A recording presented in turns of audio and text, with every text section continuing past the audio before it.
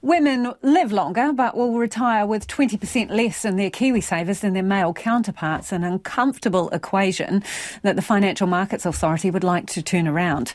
The FMA says it's down to a number of factors, including women on average earning less than men, taking time out of the workplace for caregiving, but also because women often have lower levels of financial confidence and knowledge. Paul Gregory is Executive Director, Regulatory Response at the Financial Markets Authority, and he joins us now. Kia ora, Paul. Kia ora. What does this disparity look like when you retire? In practical terms, what does it mean? Well, you've said the average. So on average, women have about 27k and men have 32k in their KiwiSaver balances. So on average across all people in KiwiSaver, that's about a 20% deficit for women. But it's worse as you get older because of the effects of compounding, obviously. So the gap gets bigger as you get older, and it just shows the advantages and the benefits of starting early and sticking at it, and the benefits to women of being confident and participating in KiwiSaver.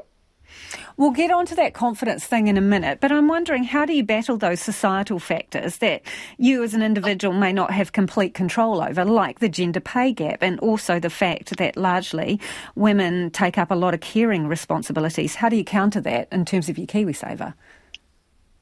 Well, there's various, we're a regulator, so we focus very much on making sure that when you are involved in KiwiSaver, that your providers are doing the right thing by you.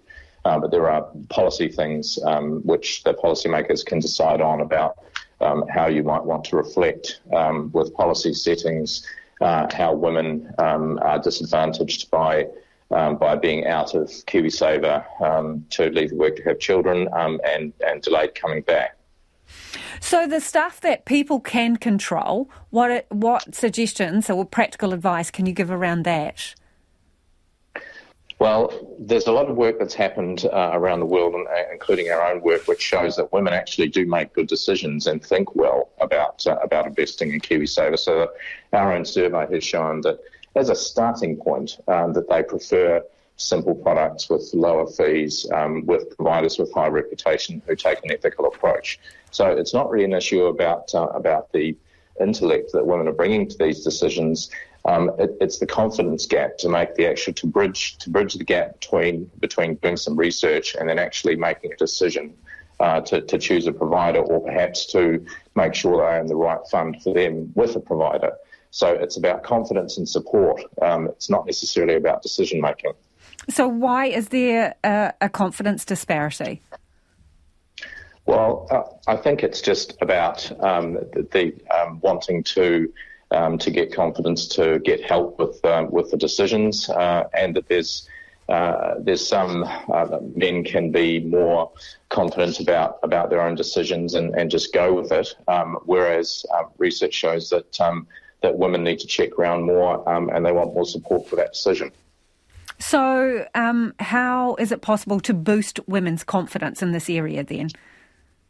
Well, this is something that's been recognised by women themselves in the industry. So there's a number of people who we're working with our campaign who are investment professionals themselves and who recognise that gap and step into it. So in our campaign, we are working with people who are involved in the investment industry, who are great investment decision makers and are women, and are helping out women with exactly the issue that we've been talking about.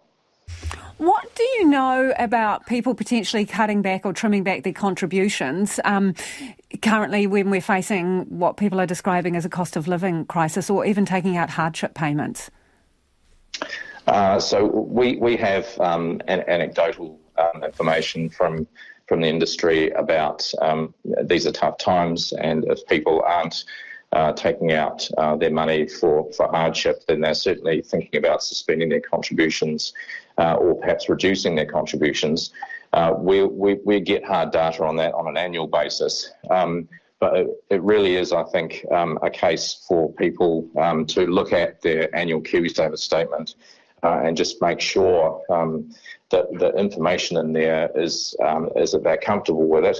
And even if they do decide to suspend their contributions, to make sure that they come back to them.